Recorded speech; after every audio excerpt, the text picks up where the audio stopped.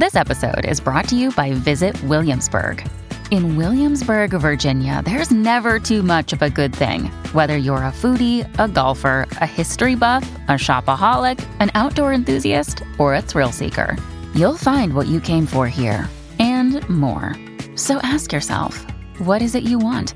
Discover Williamsburg and plan your trip at visitwilliamsburg.com. When you need mealtime inspiration, it's worth shopping Kroger, where you'll find over 30,000 mouth-watering choices that excite your inner foodie. And no matter what tasty choice you make, you'll enjoy our everyday low prices, plus extra ways to save, like digital coupons worth over $600 each week. You can also save up to $1 off per gallon at the pump with fuel points. More savings and more inspiring flavors make shopping Kroger worth it every time. Kroger, fresh for everyone. Fuel restrictions apply. Another day is here, and you're ready for it. What to wear? Check. Breakfast, lunch, and dinner? Check. Planning for what's next and how to save for it? That's where Bank of America can help. For your financial to-dos, Bank of America has experts ready to help get you closer to your goals. Get started at one of our local financial centers or 24/7 in our mobile banking app. Find a location near you at bankofamerica.com/talktous. What would you like the power to do? Mobile banking requires downloading the app and is only available for select devices. Message and data rates may apply. Bank of America N.A., member FDIC. Welcome to the New Books Network. I do love you.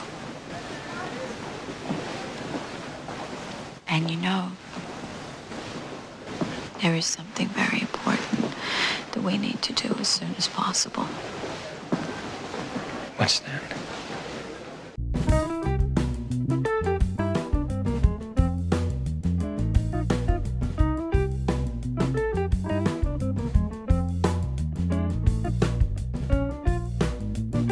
Hi, everybody. I'm Dan. And I'm Mike. So welcome to a special episode of 15-Minute Film Fanatics. Now, you know the premise of the show is that Mike and I, two lifelong friends, watch movies separately and talk about them on the show for the first time.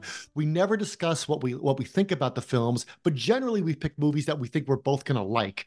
And that kind of like the fun of the show is, you know, I liked it for this reason, you liked it for that reason. Oh, did you notice this? No, I never thought about that. It's like trying to recreate a conversation in the diner after you've seen a great movie and you just want to talk to somebody. And I think Mike and I have invented this podcast because I just need somebody to talk to about movies, and so does Mike, and we're like, fine, let's make a podcast out of it.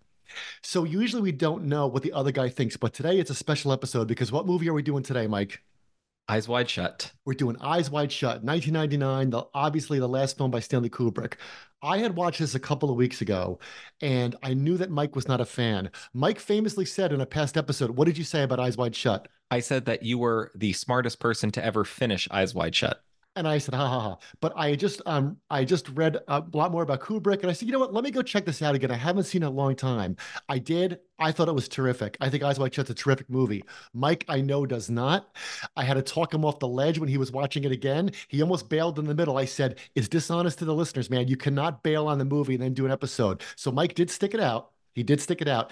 And that's what we're going to talk about now. So in part one, we always talk about our overall take on the movie. And I'm going to go first, Mike, if that's okay. Go for it. I think that this movie is a substantial work of art by a great artist. And I think the way to think about it is this. Kubrick was not great, or no, that's wrong. Kubrick's forte was not domestic life. He was not like the John Cheever of the cinema or something. But I think that one of the reasons The Shining works so well is because it hits on something domestic, right? The real horror of The Shining is if you were put in that situation, would you become like Jack Torrance? Now, he's got a lot of baggage, as we know, before that movie even starts, right? But the domestic evil that lurks underneath the Torrance's family life is kind of metastasized by the hotel. That hotel works on Jack because it's playing with stuff that's already there.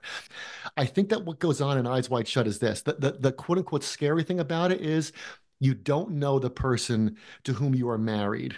I think Tom Cruise is a doctor, he's a healer, and he doesn't know anything. The movie is Physician, Heal Thyself. Sidney Pollack tells him in the movie, you've been out of your depth for the last 24 hours, and he's correct. So I think that the movie, the quote-unquote scariness of the movie is that he really doesn't know what he's talking about. The movie hinges upon an argument he has with his wife, which, by the way, I'll just say that argument is a great one-act play. I think that scene is so perfect when they're smoking pot and arguing about her fantasy. And I think that he finds out that his smug self-assuredness really doesn't hold any water. She says to him in the beginning, he's trying to tell her how men think and how women think. And she says, well, I guess you didn't think that when you were with the two models. And he says, no, no. And she says, what makes you an exception? And he thinks he's an exception. He was living with his eyes wide shut. And that's what freaks him out. She confesses an imagined and potential love affair, not a love affair, a sex affair, a moment of infidelity to prove that he's wrong in an argument. She tells him the whole story about the naval officer to prove that he's wrong. And then he thinks that gives him license now to go have a sexual adventure, but he never has one. And we could talk about that in a little bit, but I just think it's a great, disturbing, dead serious movie about what lurks underneath a seemingly, a couple that has it all together. And that's my opening salvo about Eyes Wide Shut. What's yours? Here's the most generous reading I can give of the film. Like, if somebody actually asked me what it's about, it's almost too on the nose how much greenery is in the movie. In the first scene, Nicole Kidman, who's actually Tom Cruise's real life wife, she's on the toilet while he's brushing his teeth or finishing getting ready or whatever he's doing. And the two of them are together and they're naked, but they're not ashamed. And they're in their apartment full of greenery and they're in one unit together. And what happens is when they kind of go out amongst this garden that they're routinely in, and there's literally garlands and Christmas trees and everything everywhere, Nicole Kidman, the wife, encounters a snake. She runs into like a real life serpent in the shape of a person who tempts her. He says, "Do you want to have a sexual encounter with me?" And the answer that she gives is kind of no. But it's actually yes. And though they're dressed, nobody, there's no kissing, there's no intimacy in the scene in the sense that we would think of it from a cinematic perspective, but it is in some sense the most sexual scene of the movie. It's intensely, uncomfortably sexual between the two of them because it's very nakedly about desire, but not naked in a good way. And she allows herself to indulge, or she kind of bites of what he offers in her mind. And she does what happens in Genesis, which is she takes the thing that she's bitten and she gives it to her husband. And he bites too. And all of a sudden they're naked together and they're ashamed and they can't go back to where they were. They can't go back to the first scene. When he says to her, that's right. That's a very good reading of that scene, Mike, I think, because he says to her, she says, "I'm married," but she has all those little pauses there. And he says, "Oh, is it as bad as that?" And she says, "As good as that." So her defense of her own marriage doesn't really sound wholehearted. No, it sounds like it sounds like the flirtation scene from Romeo and Juliet when they meet each other at the ball. Right. And the final outcome of the scene is obvious to everybody by the flirtation that's going on in the scene. Again, that's a generous reading of the film.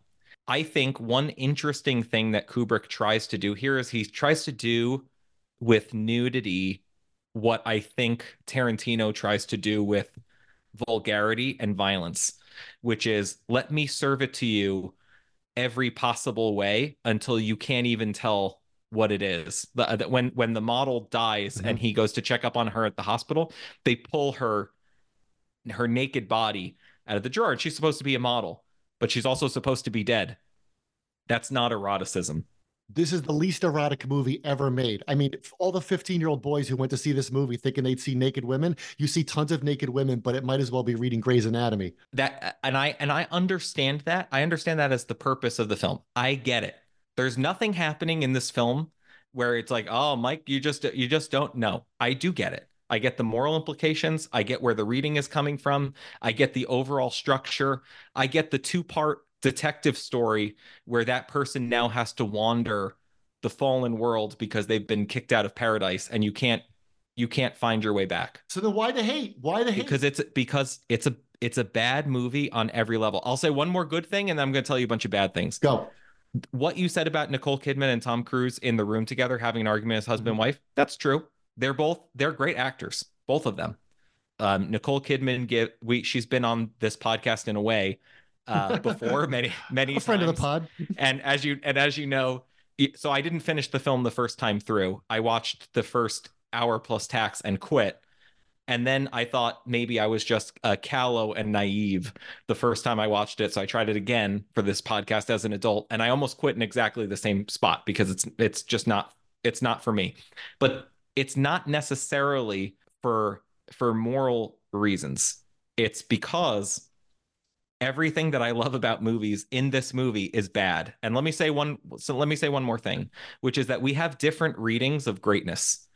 I think you and I can agree on some great directors, great actors, great pictures, obviously, or this podcast wouldn't exist. But to me, there are no sacred cows. There's no such thing as Kubrick. There's no Kubrick umbrella. Some of his films seem to share the same values and assumptions from an aesthetic perspective, but there's no such thing as Kubrick, just the same way that there's no such thing as John Ford. Some of his movies have things in common with one another, but they are not great because they're made by John Ford. John Ford is great because overall, he did better than he did bad. And the same for Stanley Kubrick, who was a wonderful director, but there's no sacred cows. Okay, fine. Yeah, there's no sacred cows. That's fine. Alfred Hitchcock has terrible movies too. This movie is way too long. Structurally, it does not work. Its dialogue, and I get that its dialogue might be wooden on purpose. There is a thing going on, say, with it's very obvious that the dialogue in the space station in 2001 is meant to be weird. Right. It's very obvious that there's something that the hotel guys are not telling Jack Nicholson at the beginning of The Shining, and that's intended to be weird. I'm not out of the loop. I'm very much in the loop. The dialogue is terrible. Even the color saturation in this film is beautiful, but it's a little too choreographed. I understand that Kubrick was the kind of guy who choreographed everything. There's a scene where Tom Cruise knows he's being followed by the guy, and he goes around the corner, and one car, and it's kind of a T-shaped intersection. They're on the long piece of the T, and one car goes, and you know that there's a crew on the right hand going 3, 2, 1. Okay, drive. And that driver probably did that 115 times. Like, we all know about his method and process. Nothing's by accident. But the background setting of this film in the fake village with all the Christmas lights, with the recreations, there's actually something almost like a little too twee or a little too cute that really makes me not even enjoy some of the color saturation in the film that you're supposed to enjoy. I think a Kubrickian thing that he does, Kubrick-esque, that I enjoy is when he goes to the prostitute's apartment in the village, and he takes a very unbeautiful thing with very poor lighting. He uses some of the natural lighting in the apartment, which must have been a recreated studio, but he makes some of the shots beautiful. That's a Kubrick thing, and I applaud him for that. That's pretty awesome because that's something that not a lot of people can do. But there's no aspect from its moral values to its dialogue, to its performances, to its length, to its structure, to the way that it's shot that makes this film good or up to Kubrick standard. And for that reason, like, I'm a hard pass. Well, I think that people did complain when it was first out. And that, a friend of mine said this movie should be called What I Remember About New York by Stanley Kubrick, because people complain about what New York looks like in this film. I think that's all done. And let me go back. First of all, it is long. And I get it. So if somebody said, I kind of like Eyes Wide Shut, but that's a slog of a movie, like that wouldn't make me like jump out of my skin or jump up and down. The way that people say 2001 is too long, like 2001 is not too long. It's neither a second too long nor a second too short. It's perfect, right? So, but if somebody said, I think Eyes Wide Shut is too long, I'd be like, all right, fine. Yeah, you got to be in the mood for it. I don't think this movie's for everybody. But I think that the way that the city looks is meant to mirror what's going on in Tom Cruise, because the whole movie is, and it's not like an Owl Creek Bridge thing, like, was it all a dream? But it's dream-like. It's about a guy in shock. It's about a guy wandering through New York the way that Leopold Bloom wanders through Dublin in Ulysses. This whole movie is like the Nighttown chapter of Ulysses. That's why everybody Tom Cruise meets either wants to have sex with him, is offering him sex, is offering him a way to have sex with somebody else. That in a quote unquote regular movie, that would be an eye roll and that'd be coincidence. But I think what happens is what he's so freaked out by what his wife tells him that every single thing he looks at now is seen through that filter. That's why we get his quote unquote memory of his wife sleeping with a naval officer, which never happened, but that is actually all it keeps coming in the movie. And you notice it gets more and more salacious and dirty as the movie goes on because he can't shake it. And when you're holding a hammer, everything looks like a nail. And it's black and white. And I It's blue and white. It's blue and white. blue and white. Uh, Again, I get it. It's a little cute, and there's a lot of things about this movie that are a little cute, and it doesn't add up. It doesn't add up or match life in a way that I think that 2001 does. 2001 is a movie about things that never happened, but it seems much more real than Eyes Wide Shut, which I think, by the way, just to put this on record, is a film about things that I'm 100% sure happen. Like I'm like, this is not about me. This is not about trying to drag politics into it or saying like that stuff doesn't happen. Totally does happen. If you told me, hey, by the way, the most respectable looking people in society are the most open to the influence of Dionysus, and they get together for orgiastic revelry, I'd be like, yeah, would you pick up the paper today? Like, Yeah. Did you ever hear of Jeffrey Epstein? Right. Exactly. right. So all of that is obvious, and I think the beauty of that is that it transcends the boundaries of politics. My point is that 2001 is very much less a fantasy film. There's nothing cute about it. It matches the experience of existence, and it has something to be fed on. And the Eyes Wide Shut is I think a book is a film very much about events that are hypothetically true, but they're true in like a But they're true to him. That's exactly the point. Her fantasy about the naval officer is hypothetically true, but she says it. She says it out loud. She says something you're never supposed to say out loud to the person you're married to, which is, "I saw this other person, and the person almost, to be kind, I'll say, the person made me swoon. The person bowled me over." Like that. That is what you're not supposed to say, but she says it out loud, and that hypothetical becomes real for him. And I think that's a very human experience, that you don't want to know things about the person who's your soulmate. and I'm not disagreeing or saying that that's a bad scene. I think that the way that it's unpacked it's not a good movie. And again, you could tell me everything's on purpose. You can say the color saturation is it's like, okay, it sucks. You could say the dialogue is written wooden, right? Everybody begins sentences with what phrase, Daniel? To be perfectly honest with you, Right, which could be an alternative title for the film. Do I think it's accidentally bad? No, I don't think it's I didn't notice accidentally that, by bad. the way. To our listeners, Mike started texting me the phrase "to be perfectly honest with you" over and over and over, and I'm like, "What is he even talking about?" Well, it turns out that Mike was annoyed because he said that comes up in the movie 100 times. I didn't notice that at all. I was into the movie. I didn't notice that tick of the screenplay at all. And I get that that's likely on purpose. And it is also, again, it's a cute alternative title for the movie, right? Instead of Eyes Wide Shut. What happens is she is perfectly Perfectly honest with honest. him. And then he gets X-ray vision where he can see whether or not they're actually happening. He can see the hidden erotic and suggested undertones that underlie every conversation he has, every place he goes, and his society as a whole. Your boss, your friend, the local judge, right? That's why everybody is cloaked and masked, because they want to conceal their identities. They want to keep themselves hidden. They don't want to be perfectly honest with you. And he's the only one at the party who is completely honest. He takes his hood and his mask off. Let's talk about that in part two. All right, we're sticking to the script here. It's part two, so we always talk about key scenes. So Dan, what's a key scene? I want to talk about how he starts to put on, you said, his night vision goggles, or his 2020 vision. After the argument gets out of control, he gets a phone call that one of his client dies, and he has to go over to the apartment where the old man is. So in true movie fashion, he puts a suit on again.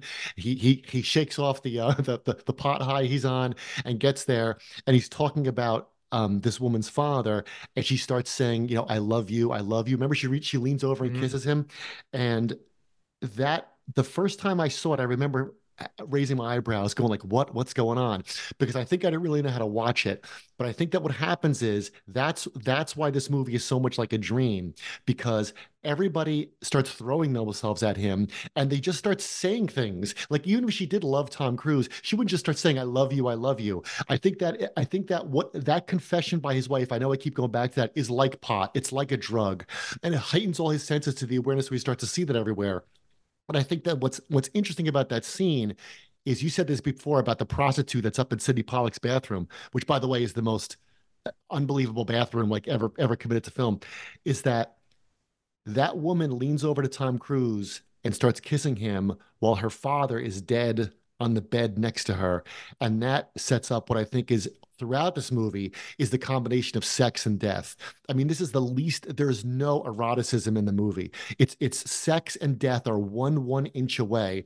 What you said before about the morgue, what you said before about what he does with nudity, like Tarantino does with violence, right? I mean, and I think that sex without love, not to sound all moralistic here, but sex without love is a kind of death. And that's what I think the movie, that's what Tom Cruise can't articulate, and he can't put his finger on it because he tries really hard to go out and be Casanova for an evening. He wants to be James Boswell, but he can't do it. All his attempts are thwarted. But that's what I think is going on at the heart of this movie, especially in the last line, which we'll talk about later, that this movie is not, it's about the relationship with sex and death are so close. And that comes out the most in the orgy scene. Look, I don't not buy that. You can't then build your entire film on the thing and not achieve emptiness.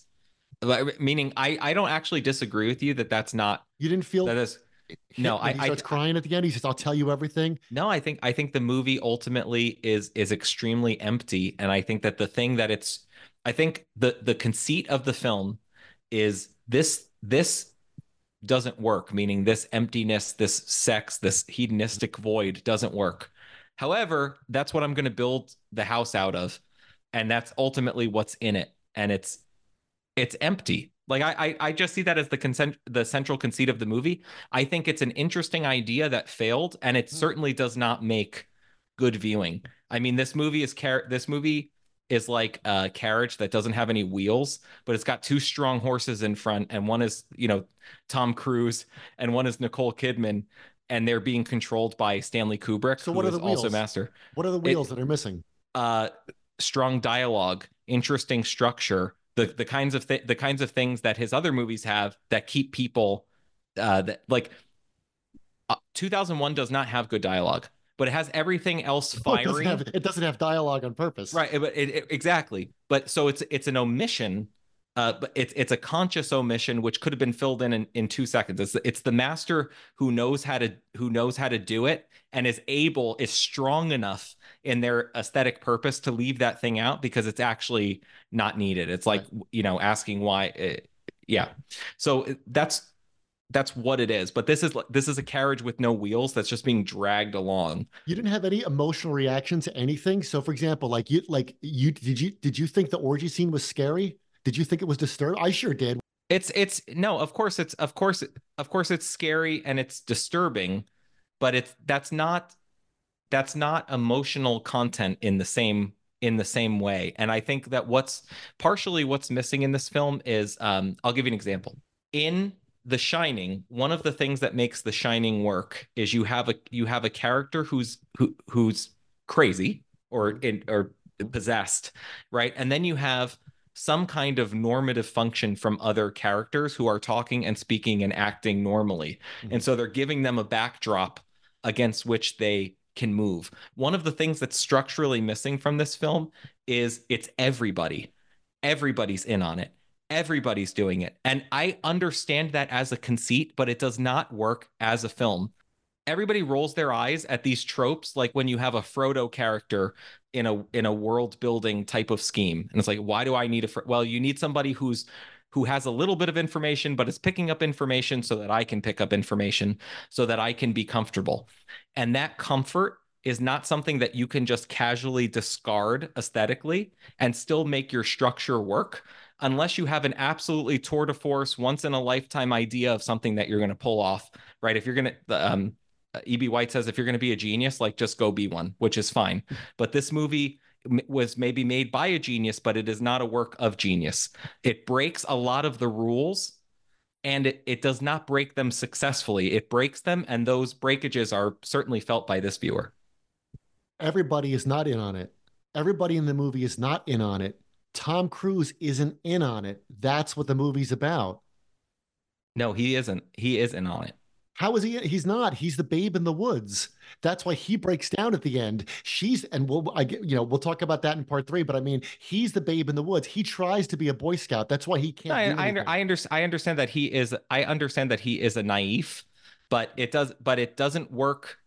It doesn't work in the same way. So you may come back at me and you may say, okay, well, this movie has the structure of Alice in Wonderland. What about Alice in Wonderland? Why does Alice work and this doesn't?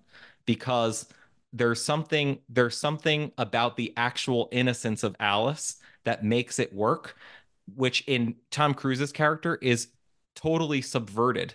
Right. He gets to the party by his own curiosity, not because he's trapped and trying to go home. Right. And that's true. Right. And so you may say to me, but Michael, what does that have to do with the movie? And what it has to do with the movie is that if you lack anything else, but you give strong motivation, you give strong ulterior motivation that makes the plot work. Right. It's not just something that you do for the audience. There are rules to art. It's a science as much as it is anything else. And you can't break them all and still expect your thing to work, because it doesn't. I think dreams don't work that way. I think dreams don't work that way. You have watched Bugs Bunny your whole life, and so have I. You ever see the one, wait a minute, you ever see the one where the bank robber, I think, is going like, everyone's turned into rabbits? And then Bugs Bunny turns around and thinks he's a cop. He's like, what's all this with rabbits, Doc? That's what this movie is. Everybody's turning into rabbits, and that's a nightmare. Now, so it doesn't obey the rules. And I understand everything what you're saying. I'm not, but I'm with dream structure. But we've done movies on the podcast that have dream structures or have intuitive structures. How do they work? Do you remember when we did The Lighthouse? Sure.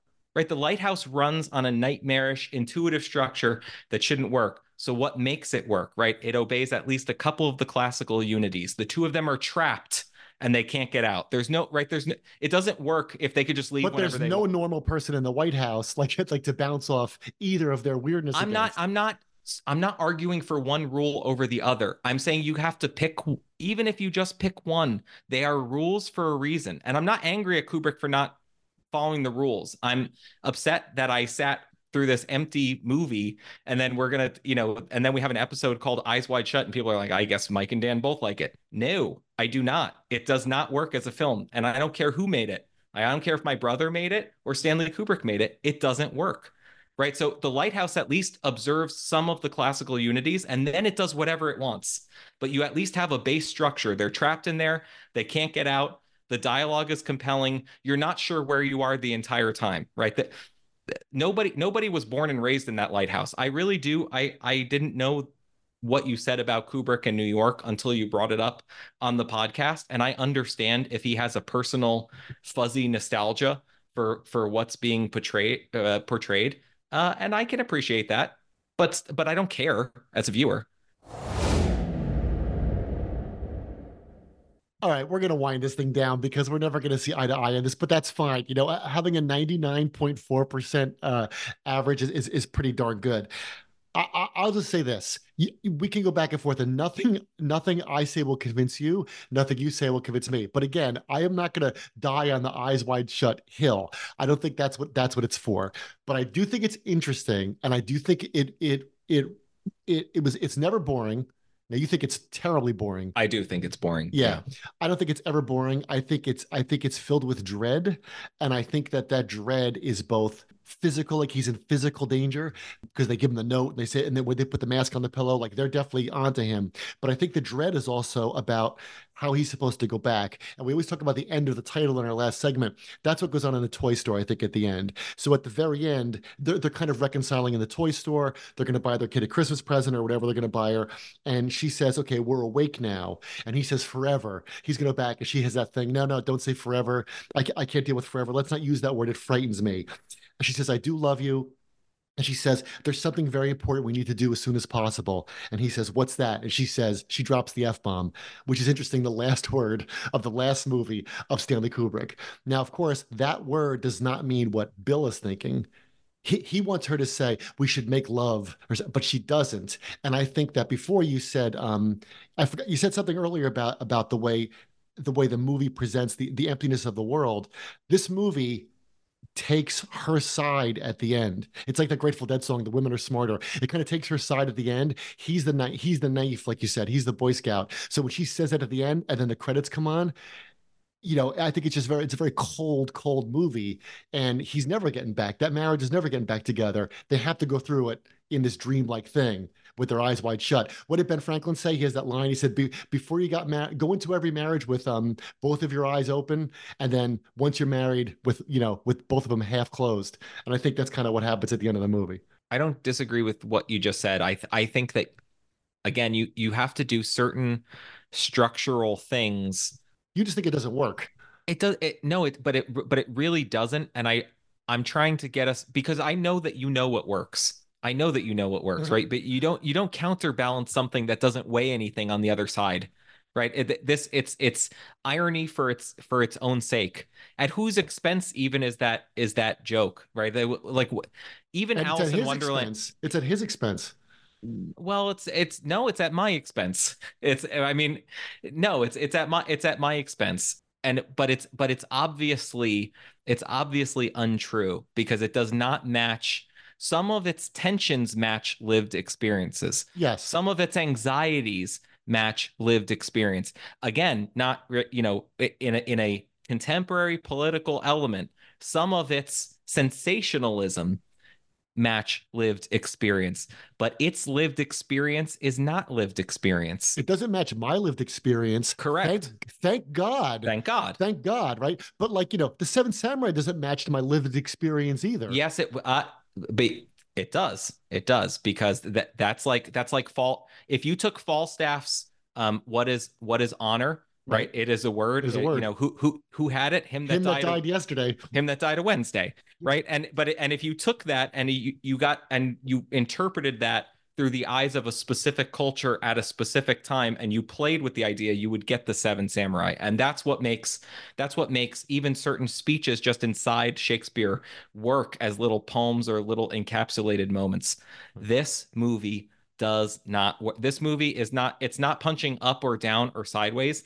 It's shadow boxing. Like, it's not actually even punching anything. So you think it's what Gertrude Stein said about? I think she said it about California. There's no there there. There's no there there, right? But I think it's not lived experience, but it gives you a window into the humanity of some people and what some people go through. It's not. This movie is not a mirror. Thank God. This movie for me is more of a window. Sometimes movies can be windows or mirrors. This is a window, because you just made me think about this. How does Full Metal Jacket end? You remember how Full Metal Jacket ends?